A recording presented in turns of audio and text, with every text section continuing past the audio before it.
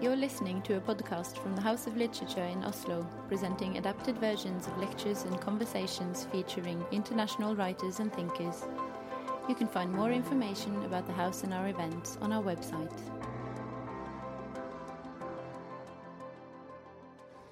Good evening, everyone, and welcome to tonight's event with Warsan Shire. My name is Åse Lappegulan, and I work with the artistic program here at the House of Literature.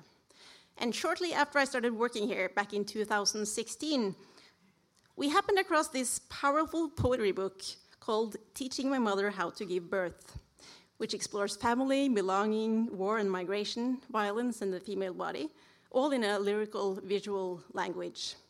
It's a small chapbook by Warsan Shire. And we were determined to find a Norwegian publishing house to publish her poetry here and to get her to Norway. There was only this minor problem, and that was that around this time, Beyoncé's album Lemonade dropped, which features Shire's poetry, and so she was suddenly in demand everywhere.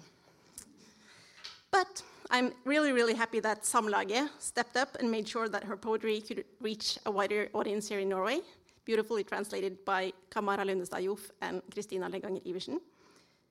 And I'm even happier that now, finally, after a long pandemic, we can welcome Warsan Shire to our stage. She has since also published another book, her first full-length poetry collection, to great critical acclaim. It's called Bless the Daughter Raised by a Voice in Her Head, and it's also been translated into Norwegian by the same two brilliant translators. And in this collection, which I'm sure we will hear more about, we can recognize the same unique lyrical voice, although it's also different in some ways, in poetry dealing with themes such as girlhood, mothers and daughters, Black identity, migration, family, and faith. Shire was born to Somali parents in Kenya and raised in Great Britain, a background that she draws on in her own poetry. And she was named Young Poet Laureate of London in 2014. And to speak with Shire on stage is Swedish poet Athena Farrokhzad, who herself have dealt with themes such as motherhood, migration, and marginalization in poetry collections such as White Blight, and her recent Åsnans År, The Year of the Donkey. So please give them both a warm welcome.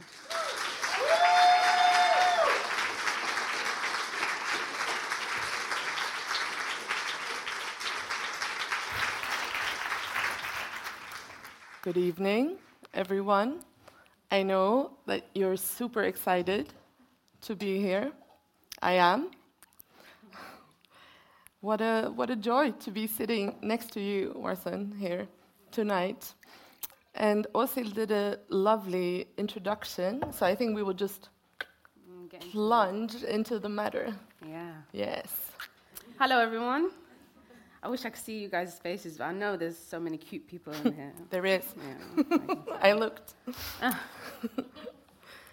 So, we're here to talk about your writing, your poetry, and especially your second volume of poetry, Bless the Daughter Raised by a Voice in Her Head.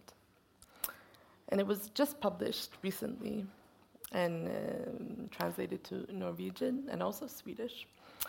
So this book, we were actually mentioning this before. To me, it has an intricate structure. It's divided into 4 parts. And these parts, they are called, I will quote it now, they're called What Doesn't Kill You, Violence, maybe. This Is Not a Love Song, Love, music. Are You There, God? Religion. And Testament, heritage, and death.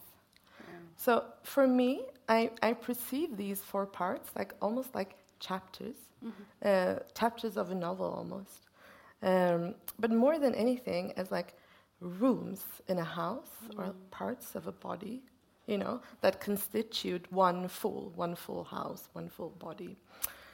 Could you say something about this way of these titles and what they say about the book and this way of structuring the poems? Well, as I was saying to you earlier, I would love to take credit for it, but in the editing process, so I worked with 2 editors. One, my main editor, who I've worked with since I was 15, is the reason why I'm even have a career in writing at all. He found me literally in the ghetto of London. Like he gave there was a workshop going on there, and he's this very handsome black guy with an afro, and he was running the workshop, and he was like, who in here wants to be a poet? And I was like, yeah, I would like to. So he asked me for my email, and he just said to me, just send me work.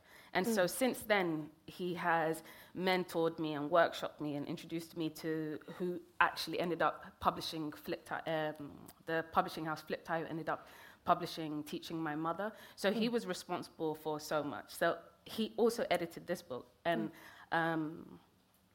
some of the titles were for the chapters were possible titles for poems, and I kind of just gave him all the work, and I was like, I need help separating this, and so he did his magic and sent it back to me, and I was like, I love that, thank you. So I can't take any credit for it at all.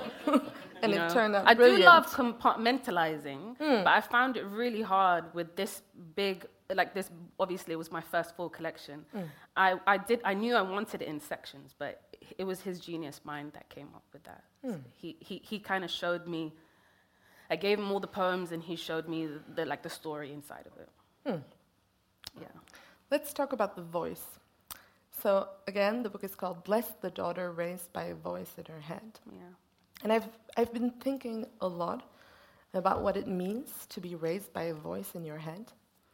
To me, like on one hand, it means being on your own, not being able to rely on, adults while growing up, raising yourself, the lack of care, but also the freedom in that. On the other hand, it also means to me, like, what is it to have a voice in your head as a child, as a daughter?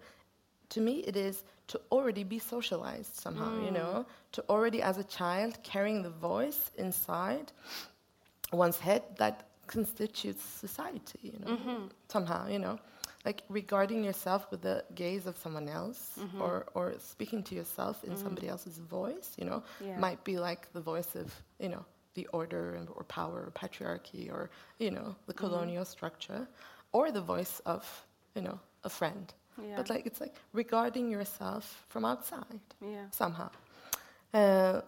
So this, to me, this is like a very intricate image, having a voice in one's head as a child already. Yeah. So what is it to you, this image of being raised by an interior voice? I think it's all of those things. It works on so many different levels, and it's both, as we were touching on, positive and negative. Yeah. For me, it started off really young, where I really struggled with what later on was diagnosed as OCD. So as a child, showing these really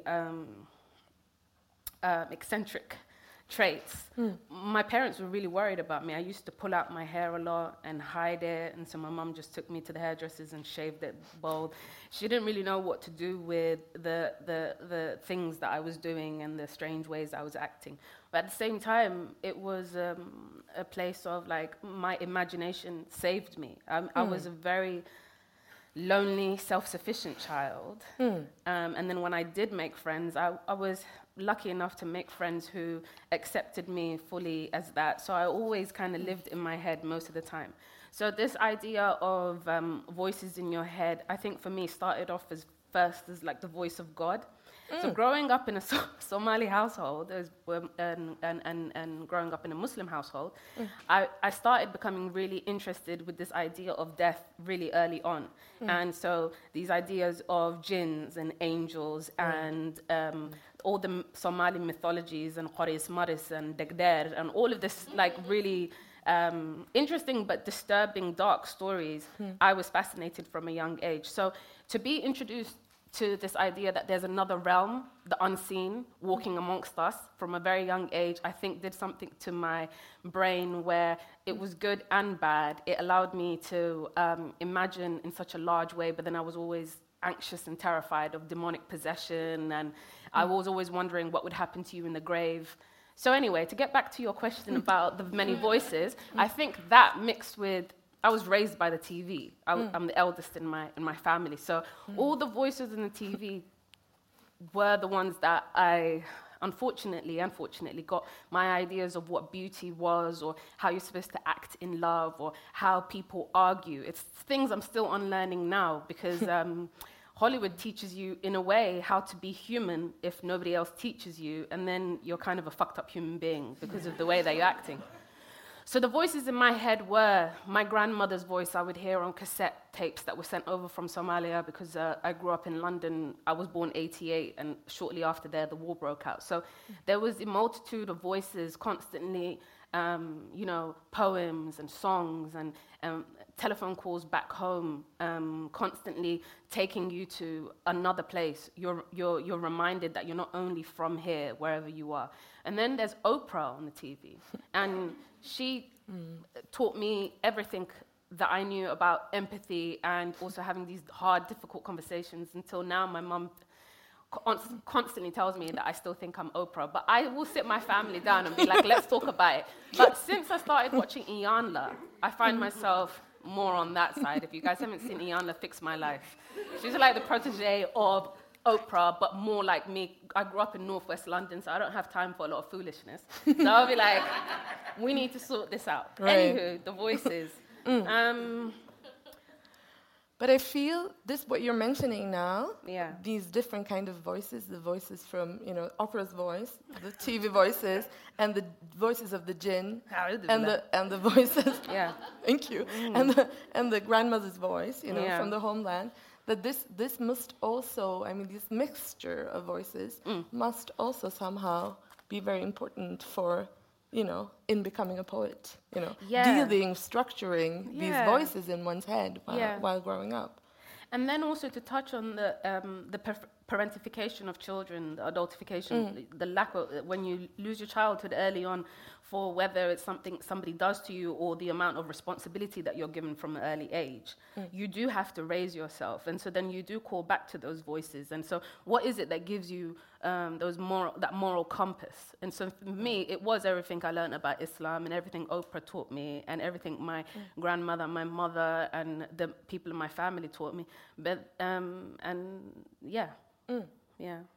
Speaking about opera, there's a lot of film, movies, and music in this book and in your work in general, from Britney Spears to Dawson's Creek.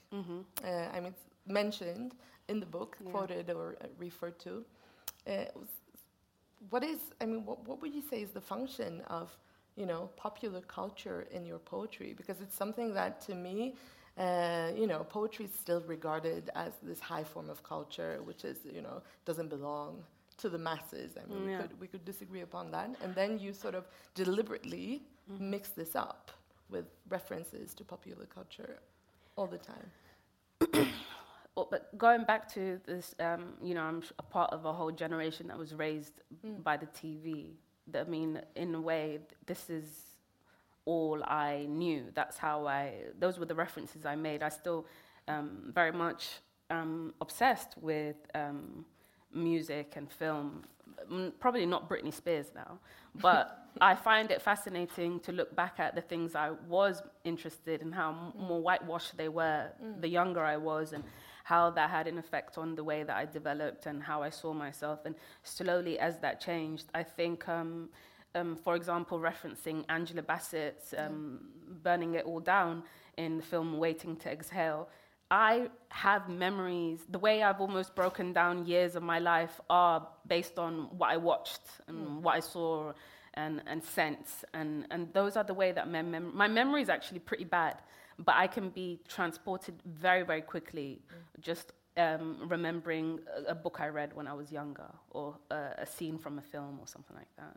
I was really, really, really raised by the TV. And so everything in there, I took it. It was my mother and my father, and it was both terrible and great. But to say that how it fed my creative mind or my writing life, I have never truly experienced boredom ever, because if I can close my eyes, I just have lots of movies going on in there, and I really like that. But obviously, it would have been better to be raised by parents who were present. Yeah, definitely. Your first book, Teaching My Mother How to Give Birth, Yeah. it was published 11 years ago. Yeah. And in many ways, I would say it resembles your new book, and not. You know, the topics are the same, but this one to me is wilder. Oh, really? Yes. Less respectable, maybe.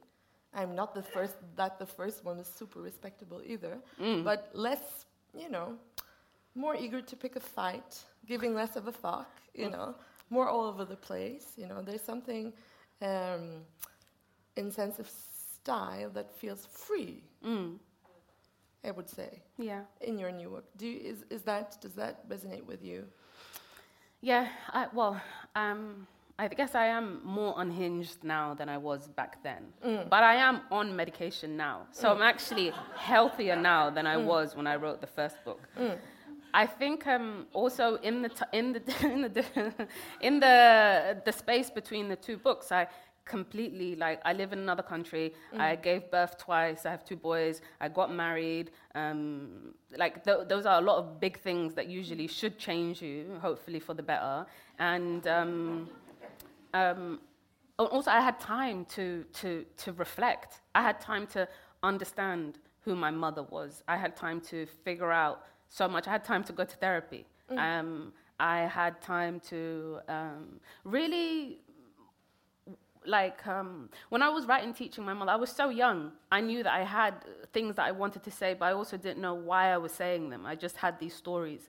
And so taking the time to figure out, okay, so what I write has, I have a responsibility, basically. And so my responsibility, I thought, was just to be honest. And so I wanted to expand and extend from Teaching My Mother. But I would just say I'm just more myself. And probably, you know, not living in your mother's house gives you more freedom to be more honest. And I do give less of a fuck. Because I'm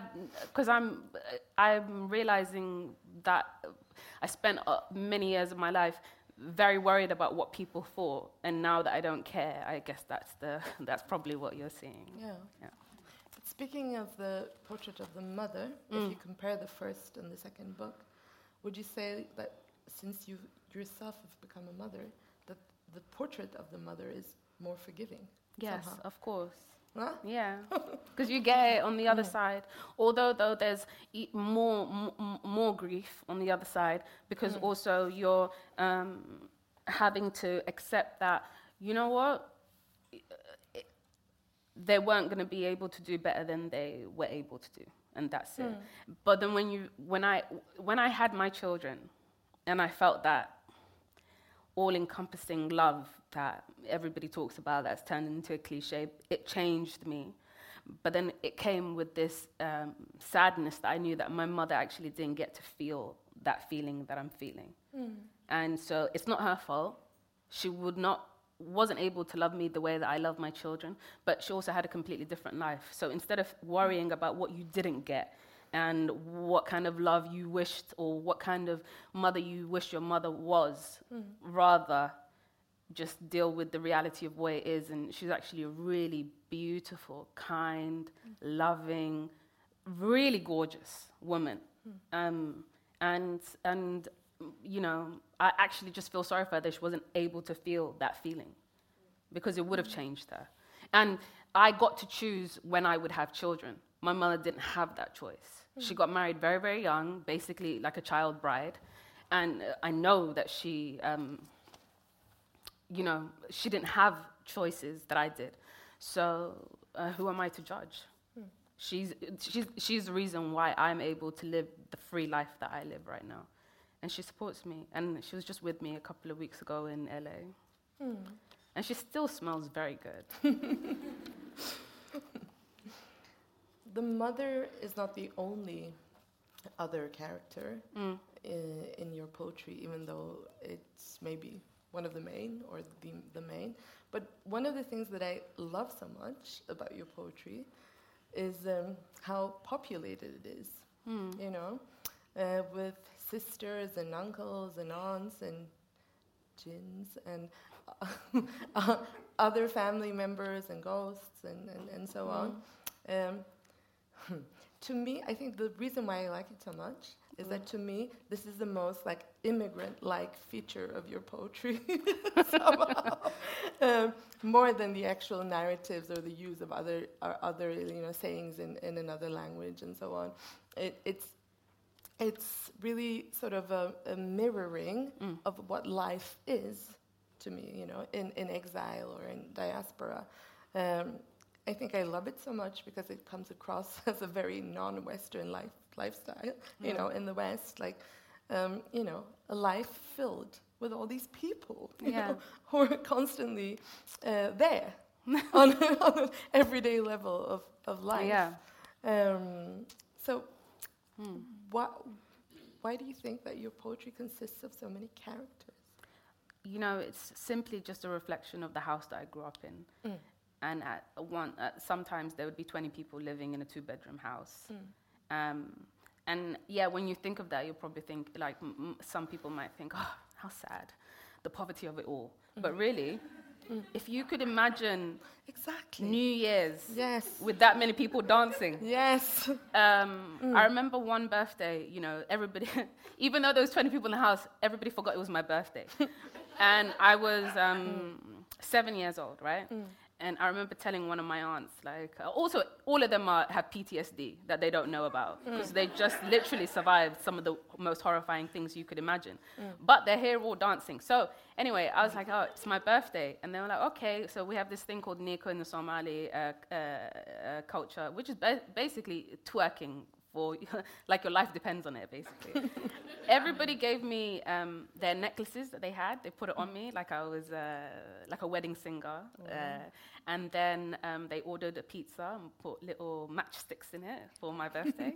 And we had, that was the best rave I've ever been to in my life. And I was 7 years old. And those kind of memories wouldn't exist if it wasn't a house full of refugees. That's how I grew up. And I remember, when the inspectors would come, we'd have to pretend that half these people didn't live here and people would have to scatter. And there was a lot of things that could breed inferiority complex in you if you don't have the right people around you. But for me, it was just fun times outside of the crazy fights that would break out or where the police would come or just, the poem that I have of a woman stabbing her man in the groin, I saw that with my own eyes, And I think it's kind of hilarious because he was a terrible guy. Sorry. So Lorena Bobbitt in real life, who gets to have those experiences? Anywho, the book is really just a complete reflection of the house that I grew up in. It's not exaggerated. Nothing is added to it. I could go on and on. There were some people who didn't want their stories shared, so I didn't. The people I write about are the ones that sit down with me and say, so let me tell you what happened. Right. And it is cathartic. And they don't feel a threat because there's nothing I could really do with their stories to hold it over their heads. And I am very, very, very meticulous about protecting people. I am not going to write a poem about you just, that's bullshit. I'm not going to do that. So, the book is just the house that I grew up in. But is it cathartic to you or to them or to your relationship to each other? I think definitely the relationship always changes. I have, it ends up you just having such a deeper bond. And then and they feel,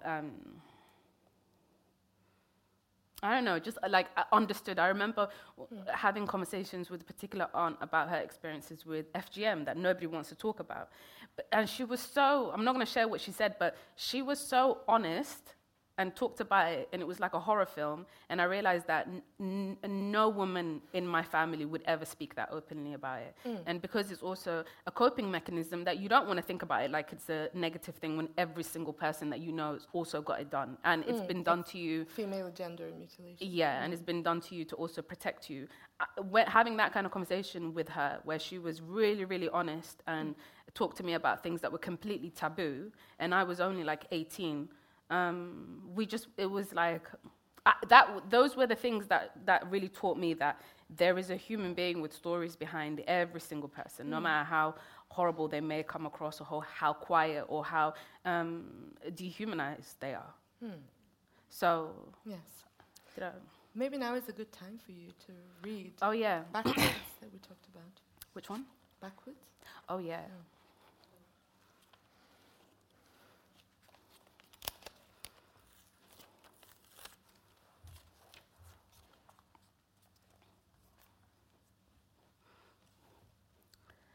Backwards.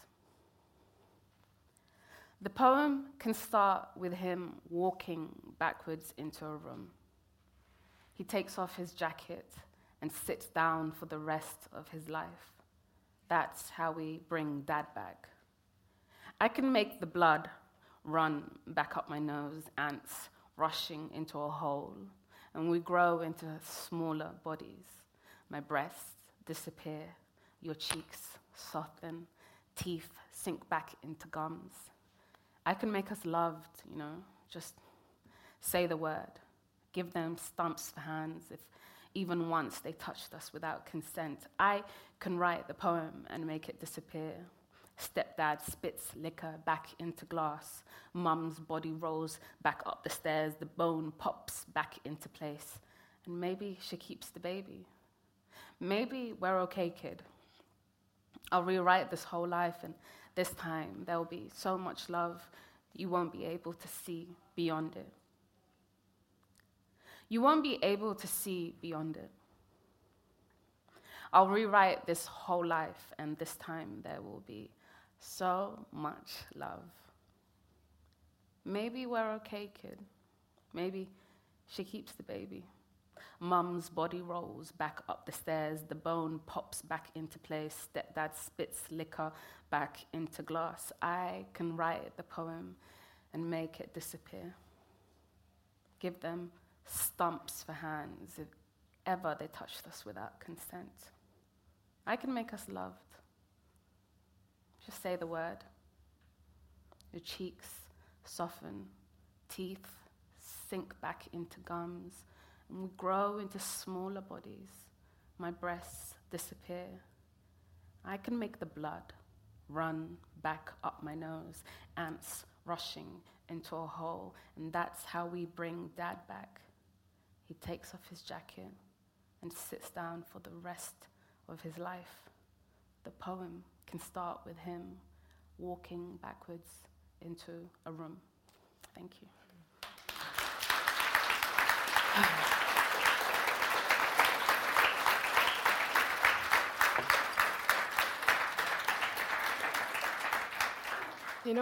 I love this poem so much because in its simplicity, it is like a, creation myth or recreation, decreation myth, Simple as that. Thank you. On a page. Thank you. But I also wanted you to read it because I want to ask you about style. Yes. And truth, maybe. Because to me, poetry and writing poetry, the process of writing poetry is very much about precision, trying to aim at precision and trying to find the words that makes the world accessible again, somehow. And I would say that in your poetry, repetition is like the means of precision, somehow. Yeah. That this constant use and reuse of words and phrases and anaphors, it's one of your clearest stylistic, traits. Yes? Do you agree with that? Oh, yeah. Yeah. Definitely. And why are you repeating yourself in your poetry so much? Wow. I touched upon being diagnosed with OCD. My whole life is set up around rituals that I repeat. If I go cook on the stove, I have to check that the stove is off over and over and over again. Before I'm eating, you're supposed to do a prayer to thank God for your food. And in the space of eating one meal, I will stop maybe about 50 times to repeat the prayer. And when I'm writing, I feel free in it, and the repetition still comes up. It's just something I struggle with. And so I find comfort in repeating. So when I'm praying, I really love like using tusbah, the prayer beads, because it's the act of repetition. I find myself like get lost in that over and over again. So the poems are like that for me.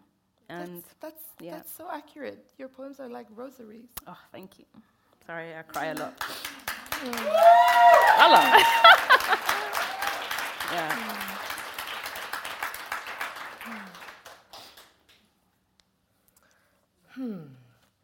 I think respectability Oh, yeah. is a very important issue in your book. No?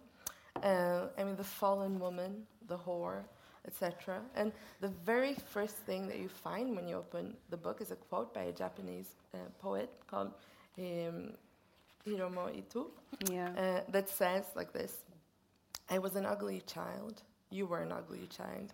We were ugly children." That is, bam. That is what is stated. And this ugliness, of course, has to do with, girlhood and female respectability, I think. And this lack of respectability is also a very racialized thing. In your poetry, the fact that respectability is maybe never accessible. How would you, is that something that you've worked around? The respectable and the non-respectable in terms of whiteness and blackness? Well, yeah, I think first it started off for me within, because I grew up in a predominantly black area in London, so there would be only like one white child in our classroom. So for a while, that it wasn't something I really thought about in those terms, but the respectability came from like my own community, my own culture, my own family, where it was because I didn't wear a hijab and also just wore whatever kind of clothes I wanted. It was automatically assumed by a lot of my friends' parents that I was, a bad girl. When really I was so innocent, especially compared to their daughters, Like I really, really, really was. So the hypocrisy was never lost on me. And so I think I really enjoyed straddling that fence of knowing actually like, a bit TMI, but I remained a virgin until I got married. And I thank you. Can we clap for that? No, I'm just joking. People are going to be like, don't shame the whores. But I love the whores. I just wasn't a whore, And I never judged anybody, but I felt perpetually judged. And so I liked people thinking I was something that I wasn't. And I liked liked that? I liked Why that. Did you like that? My wayward cousins with the tattoos and the blah, blah, they thought we were connected. And I was like, I guess we are, but we're not really. And then the ones who I felt like I had more of an affinity to, those that were so worried about going to hell, they thought that I was like twerking my way to hell. So it was really difficult to find a place to connect. So I just thought, let people just think wherever they think of me. I think this is the first time I hear somebody, being happy with being disguised as unrespectable while being respectable. Because I know who I am. I know who I am, and my family also, they know who I was. So it was constantly being judged by the outside world for being something that I wasn't. I started to just find it freeing. And I was like, it's okay, because I know who I really am. And I actually am more traditional, more cultural than people would think. But you think I'm wild because I wear lipstick and sometimes bun a zoot. Yeah, I don't know if anybody will know what that means here, so I won't say criminalize myself anymore. But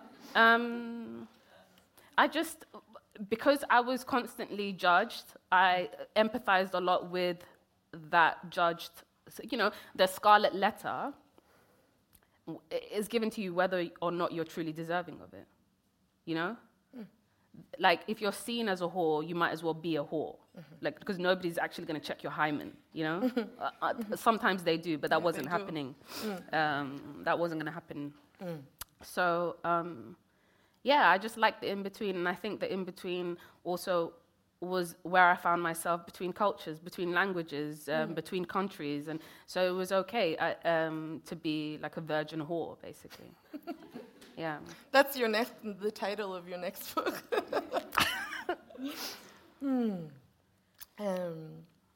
I was saying that to me the 4 chapters of the book almost constitute a house, you know. But the house is also an important, you know, image, I would say, in your book. You know, the house being blessed or blessing the house. And I recently translated Audre Lorde's poetry into Swedish, and she has this, you know, notion of belonging to the house of difference. You know, where she speaks about, you know, we were at first we thought that we were women, but no, we were different. Then we thought that we were black, but no, we were different. Then we thought we were lesbians, but no, we were different. And then she says, then we understood that our place was the very house of difference, you know, like, you know, having the function, you know, of difference in society. But in your book, there's that element, you know, of the house being othered constantly, but there's also this element of the house being connected to the I of the poetry as something that makes the I very full and rich and blossoming.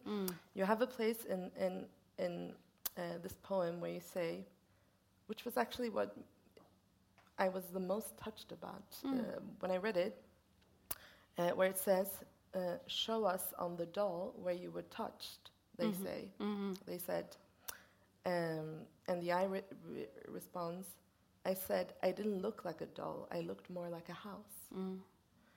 And this phrase keeps echoing in my head. I didn't look like a doll, I looked like a house, you know, because that's also a strategy of protection, you know. I'm not a doll, you know, I'm not this object, othered object. I'm a full house, man. You know, that touches upon what we were just talking about, the respectability, and I think when you've had experiences when you're younger where, you know, you come away feeling,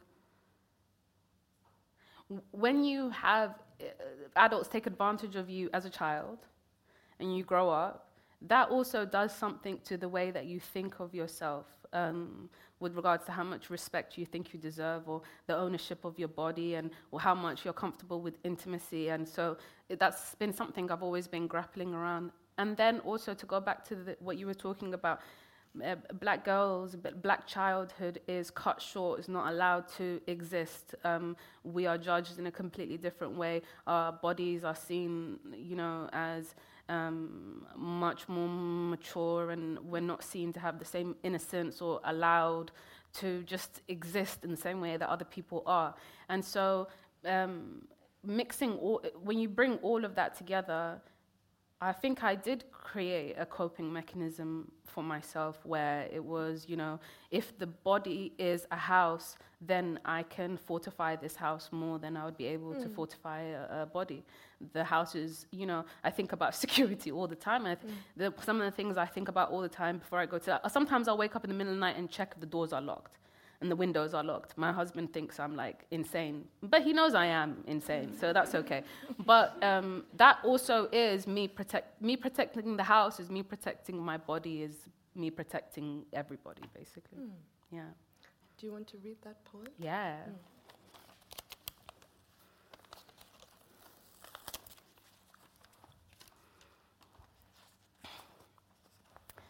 Bless this house. You know? Mother says there are locked rooms inside all women. Sometimes the men, they come with keys, and sometimes the men, they come with hammers. Nin socho glogawaya sochi falagahla. A man who won't listen to words will listen to action. I said stop, I said no, and he heard nothing. Perhaps she has a plan. Perhaps she takes him back to hers. Perhaps he wakes up hours later in a bathtub full of ice, dry mouth flinching at his new, neat incision. I point to my body and say, oh, this old thing? No, I just slipped it on. Are you going to eat that? I say to my mother, pointing to my father on the dining room table, mouth stuffed with a red apple. The bigger my body is, the more locked rooms I find, the more men queue at the door. Ahmed didn't want to push it all the way in. I still think about what he could have opened up inside of me. Ali hesitated at the door for 3 years, and Johnny with the blue eyes came with a bag of tools he'd used on other women, 1 hairpin, a bottle of bleach, a switchblade, a jar of Vaseline, and Yusuf called out God's name through the keyhole and no one answered. Some begged, some climbed up the side of my body like moss looking for a way in. Some said they were on their way and never came. Show us on the doll where you were touched, they said. I said I didn't look like a doll, I looked more like a house. They said, show us on the house. Like this, 2 fingers down the drain. Like this, a fist through the drywall. My first found a trapdoor in my armpit. He fell in, hasn't been seen since. Once in a while I feel a quickening, something small crawling up. I might let him out, and maybe he's met the others, males from missing cities or small towns and pleasant mothers who tricked and forced their way in. Knock, knock. Who's there? No one. At parties, I point to my body and say, oh, this old thing, this is where men come to die. Yes.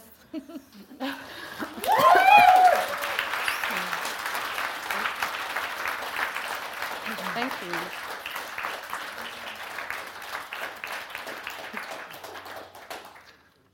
When I hear you reading this poem now, it also reminds me of the fact that you're a funny writer.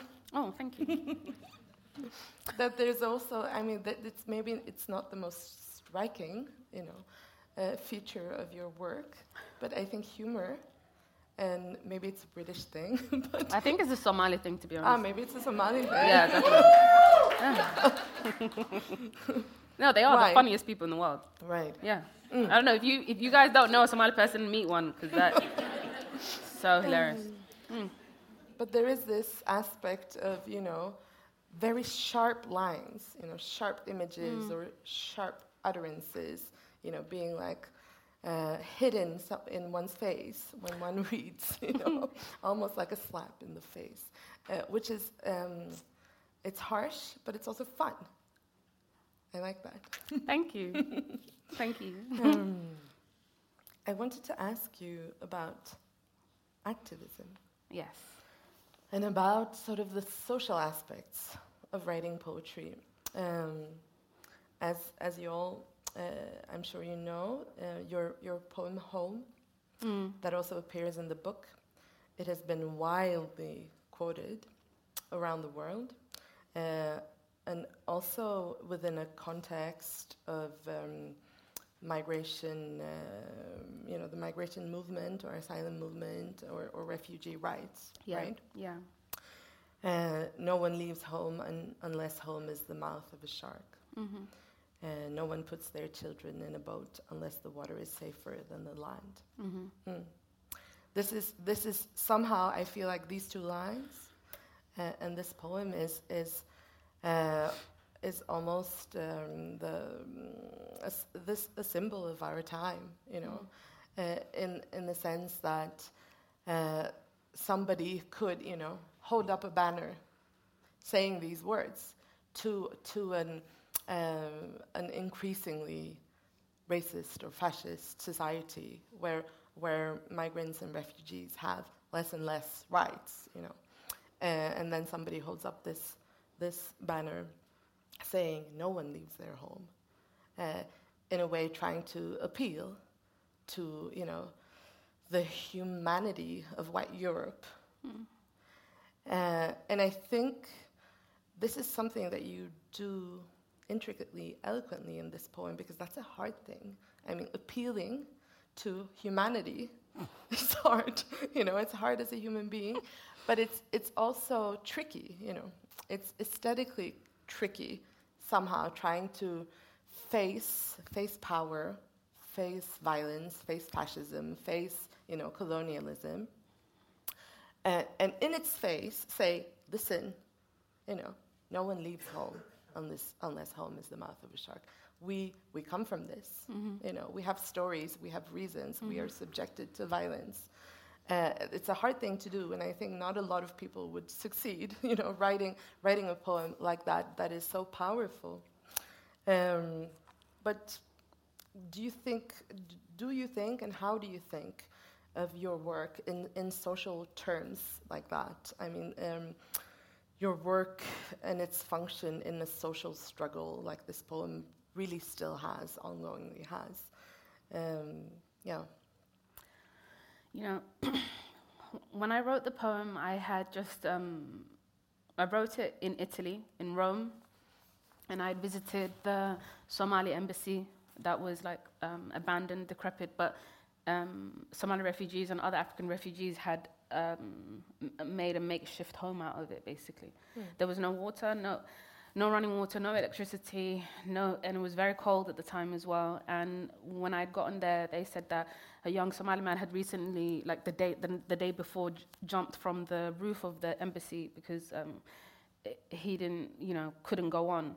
And I remember going back to the hotel that I was staying at, and I was 18, I remember. And I just felt so frustrated and angry. I was just so angry, and I felt so guilty as well. I didn't understand. I felt completely powerless. So I wrote that in, it was a first draft. It was a free write. I wrote it, I remember, in 15 minutes. And I didn't want to write, it wasn't, hey, listen, understand. We want to go home too. That wasn't the tone. The tone was, of course nobody wants to be here. Are you stupid? Yes. Why wouldn't we want to be back home where you belong and everybody looks like you and you don't have to deal with all this crap? But then also, why are we pretending, doing all this mental gymnastics to jump over everything that's been done to make our homes fucking unlivable? I just found all of it so aggravating, and I was just so angry. And then you realize that sometimes people have never heard just simple, because they're not from your backgrounds. It's empathy is something that they have to develop. But it was wild to me that, that these words have to be repeated, and people are like, oh my God, I've never thought about that before. I just couldn't believe that there were people that were like, oh, damn, we really thought you guys were just over here struggling and being stepped on because you wanted to be near us. What the hell? So, also, because the weather is so good and the food is so great. Yeah. Anyway, so it came from that place of real deep frustration. Of also, and I was born in Kenya. I never even got to even step foot in Somalia at that point. So I was romanticizing and deeply in love and constantly thinking about this place that I couldn't go to. And then you have these people telling you to go back home. And it's I would love to, obviously. So on one level, it's great that, it has raised awareness, basically, and made some hearts softer. But it's not lost on me that whenever I see an uptick in the those quotes being used, it's for refugees with blue eyes. When I was writing about Black Africans, it wasn't really. It was people didn't understand what I was talking about. But suddenly now, it's happening in Ukraine. It's no one leaves home unless home is the man. And it's yeah, I was saying this about it's just frustrating. But at the same time, I mean, life is frustrating, isn't it? So I just need to be grateful for the good that comes out of it and just ignore the bad, because I can't control that stuff. And I've got a problem with control, so I can't be sitting obsessing about that. But it is sad to see that ultimately darker skinned black people always get the worst of it across all cultures, across the entire planet. But do you believe in sort of the activist power of poetry, and are you aware of it while you write? No, I don't write. I don't think about that. I think once you start thinking about, I'm going to write and I'm going to tell a message and they're going to listen to me, like, who are you? Like, just write a poem for yourself. To think that you could just, like, preach at people is very arrogant and strange. That's how I feel anyway. And I think it comes across a bit cheesy. Yeah. Sorry, I just said it was a bit cheesy. Wouldn't it be a bit cheesy if I was like, okay, what am I going to write about today? Poverty. Hunger. Let's write a poem. You know, you won't be hungry if you, I don't know.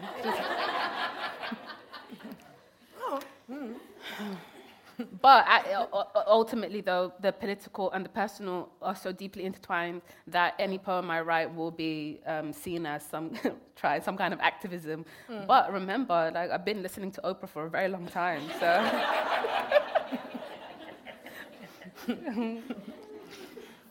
But speaking of this, who you address, you have this glossary in the end of the book. Yes. Which I found very interesting, where you can look up some of the words that you use in the poetry.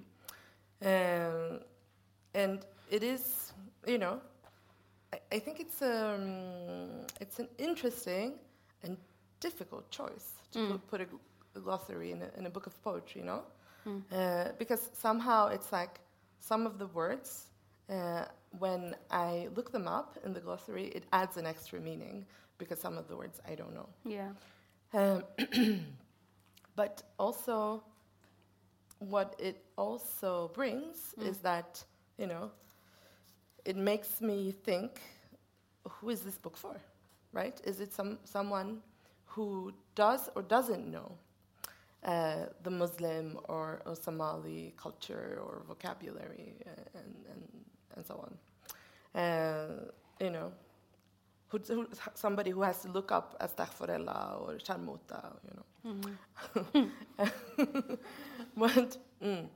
So tell me about the glossary and why it's there and what it does. Well, first of all, I made a very specific choice not to italicize any of the words. So the words are not italicized so that you they're just written the way that they are. The glossary is there not only for Somali words, but also for more obscure English words as well. But you have to understand, like, for example, my sister's, I have a 10-year-old sister. When she's reading this book, she's Somali. How's she going to understand what I'm talking about? Like, she needs to go to the glossary as well. There's this assumption that if you put a glossary in the back, it's only for white people. What? That it's for anybody that needs a little bit of translation. So it's there if you want to find out what a word is, and it's there. It's just there for extra help. But so, what do you tell me? What do you think that the glossary should be taken out and people need to do some extra hard work? Because I agree with that as well. But some of these words you will never find out what they mean because the internet is not going to help you like that. Yeah. No, I think what you mentioned, the fact that they're not idolized, is very important. Yeah, that is that is the most important choice. Yeah. I think. Yeah. For it to be seamlessly, integrated in all other kinds of language. Yeah. In the poetry. Yeah. Yeah. And there are lots of Somali people that don't know Somali, and this is a way that they can learn some of it as well. Yeah. Towards the end of the book, you become preoccupied with, or almost obsessed with, blueness. There's a lot of blueness in this book, especially in this testament, the last part.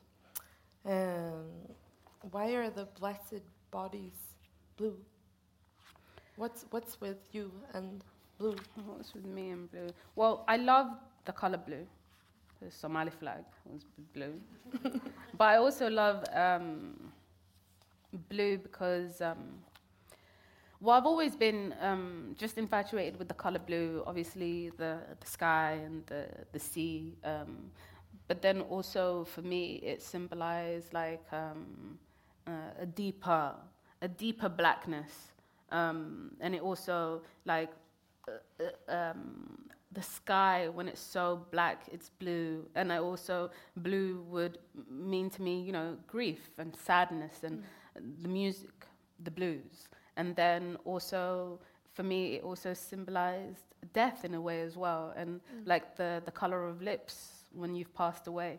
And so these poems of Her Blue Body, these last few poems that you're referencing were about my friend who passed away from cancer, Allah Mahristo, and she also loved the color blue. And then there was a painting that was done by her, by this beautiful Nigerian artist, Toyino Dutola, who drew my friend Yosra, who passed away, and she drew her in these beautiful dark blues and black hues. And so for me, it just has this all these connotations, and it is my actual favorite color. I love blue so much. But in those poems, it symbolized everything from, I imagined like if she was in the womb and it was lit up, and I imagined her deep sea, and I imagined her in space, and every time she was blue. So, it's just, I just like it. Yeah. Do you want to read those poems?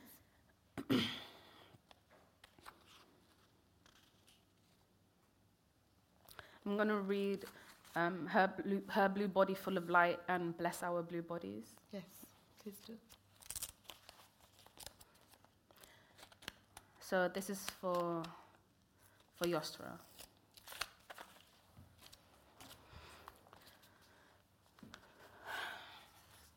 Her blue body full of light.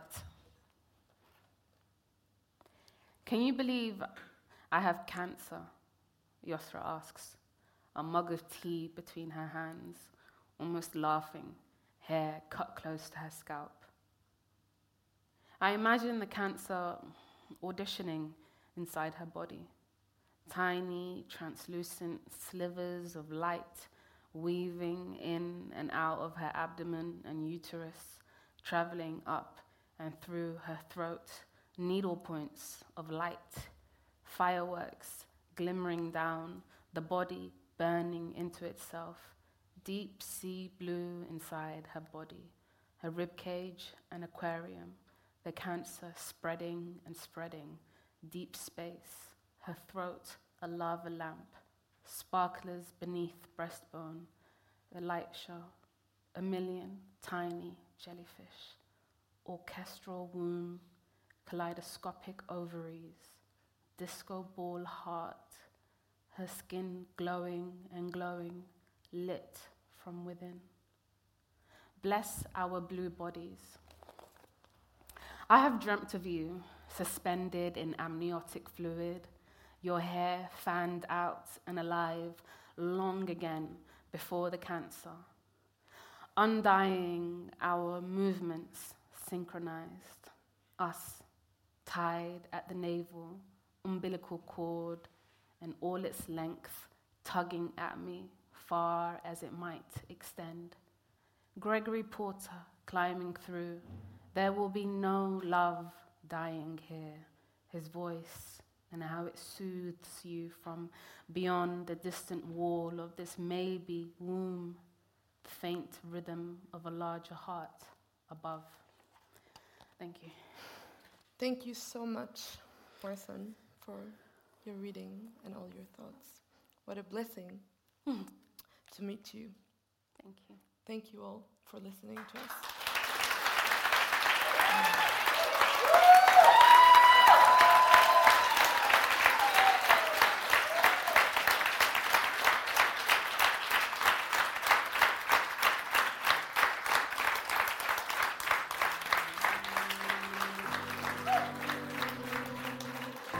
You've been listening to a podcast from the House of Literature in Oslo, presenting adapted versions of lectures and conversations featuring international writers and thinkers.